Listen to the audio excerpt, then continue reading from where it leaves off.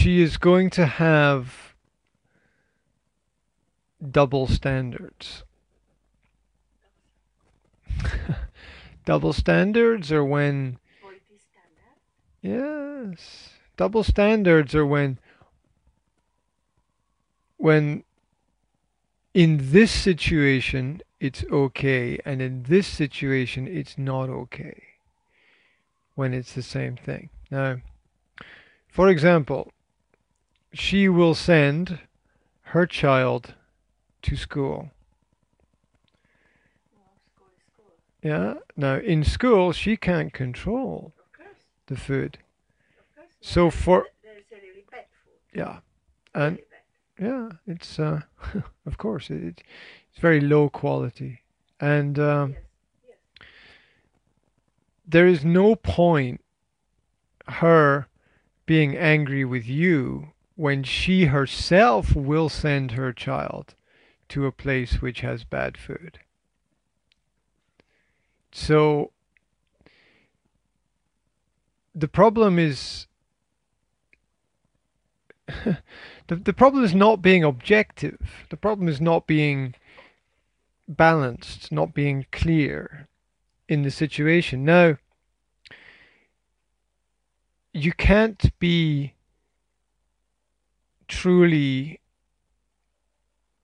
unhappy with another person if you yourself are doing the same thing. You know, she's not her her negativity is understandable but not rational. It's understandable but not rational because we all want everything to be better. That is a natural reaction. But um, let's stop talking about feelings and let's start talking about facts. Now, the facts are that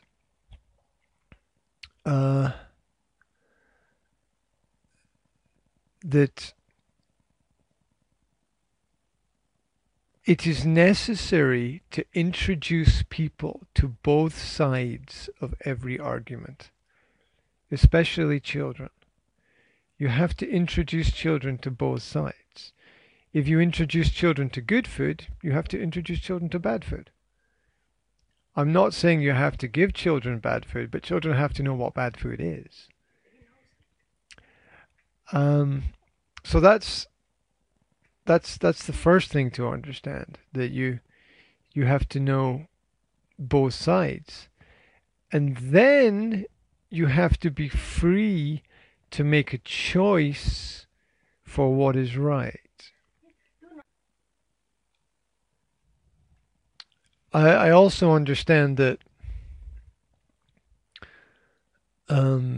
there are a lot of emotional arguments for things, and we have to be logical, practical, and reasonable. My philosophy is that everybody knows what I like and what I don't like. Everybody knows what I accept and what I don't accept. Everybody knows my opinion. And I am not going to tell anybody what to do, when to do it. I will give my opinion. I will tell people what I think is right, but I won't tell people what to do. And so what I don't see doesn't happen. Right? I don't want my kids to drink drinks with sugar in them. I don't want them to eat sweets and chocolate. I don't want them to develop bad habits with food.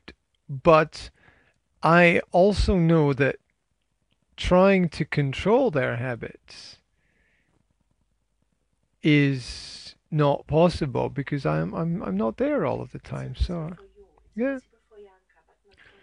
yeah, and as long as the children understand why I do what I do, why I say what I say, that's enough. I'm not going to try to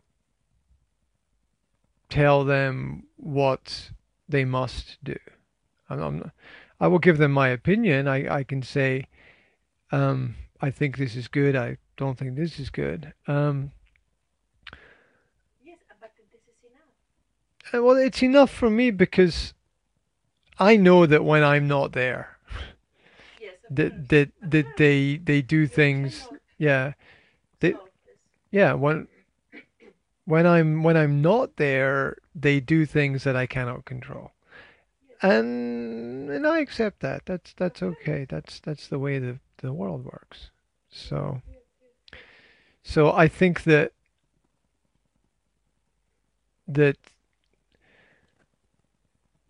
it is enough when they understand my opinion. They don't have to follow my opinion. I'm happy if they do. They don't have to follow it. Um, but it's enough if they understand it because they can make decisions for themselves and see the consequences of those decisions. Yeah. Um, no, I do have rules and limits. But with food, you have to be practical, right? And when children are young, they're very active and very often they need to eat more because they're burning more energy. Yeah, and you can't really miss what you don't know. So if you don't know that something exists, you can't really miss it. You can't want it because you don't know it exists. Now, it is possible that things exist which are helpful and useful and you don't know about them, but you don't miss them. You just don't know about them. You don't have any emotional contact. Yeah, yeah. To miss something means you have an emotional connection with that thing. And so we can, there are things that we don't know about, but we don't miss them because we don't know about them. So that's a different kind of experience. And and with children, as long as we don't introduce them to bad habits, they won't know that the bad habits exist. If they don't see bad habits, they don't develop bad habits.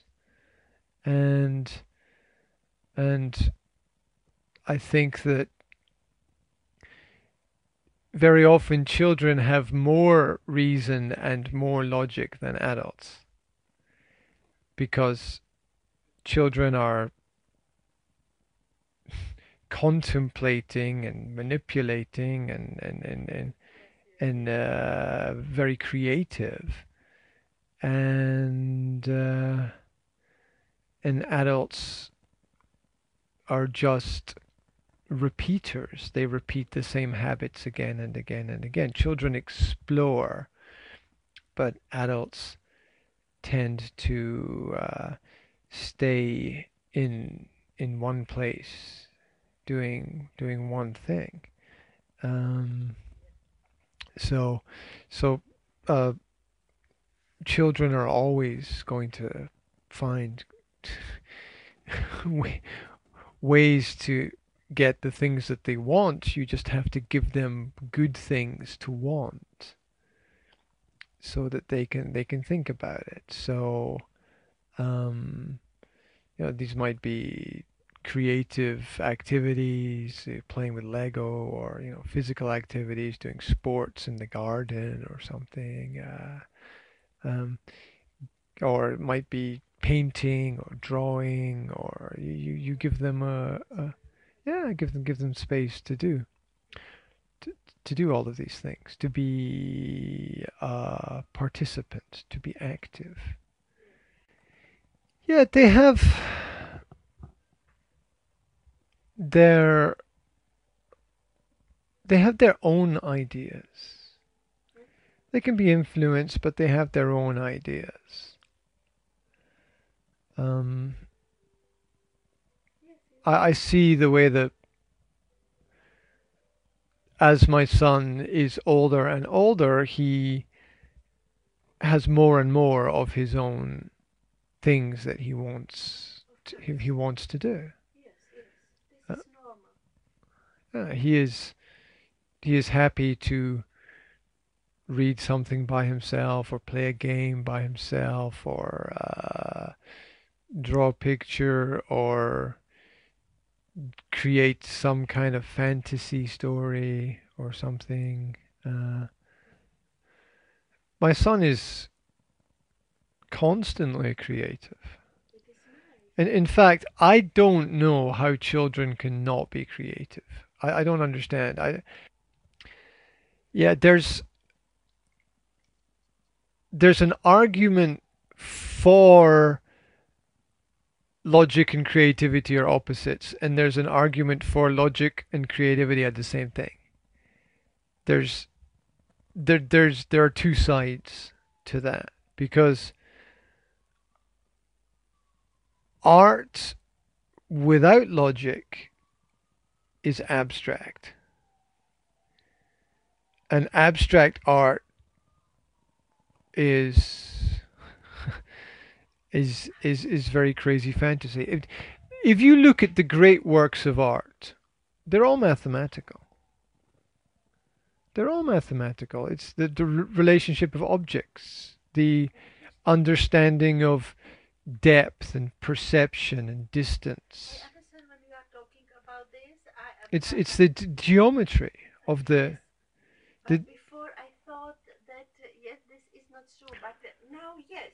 yeah. See, you can't have great art without understanding the principles of as yeah, symmetry, aesthetics, geometry, all yeah, all those elements. And there is something in the human condition which connects us to aesthetical universal patterns. Um, you know the shell spiral. Yeah, what's the shell? The shell is what you find on a beach, like crabs live inside it. Yeah, and the shell has that spiral design, which is mathematically the Fibonacci series of numbers. It's the mathematical ratio for this spiral, which is the same spiral of growth that exists within the universe. Everything grows in this mathematical what do we call it? Equation, basically, formula. And so the universe has a mathematical pattern to it. Now, the universe is real. Numbers are not real, because numbers are created by people. So they're different from universal principles. The universe did not create numbers. People created numbers. Yeah. So numbers are a human way of understanding the universe. Yes. And the universe is very organic in its growth. But numbers are very practical and logical. And we use this practical and logical system to understand the organic nature of the universe.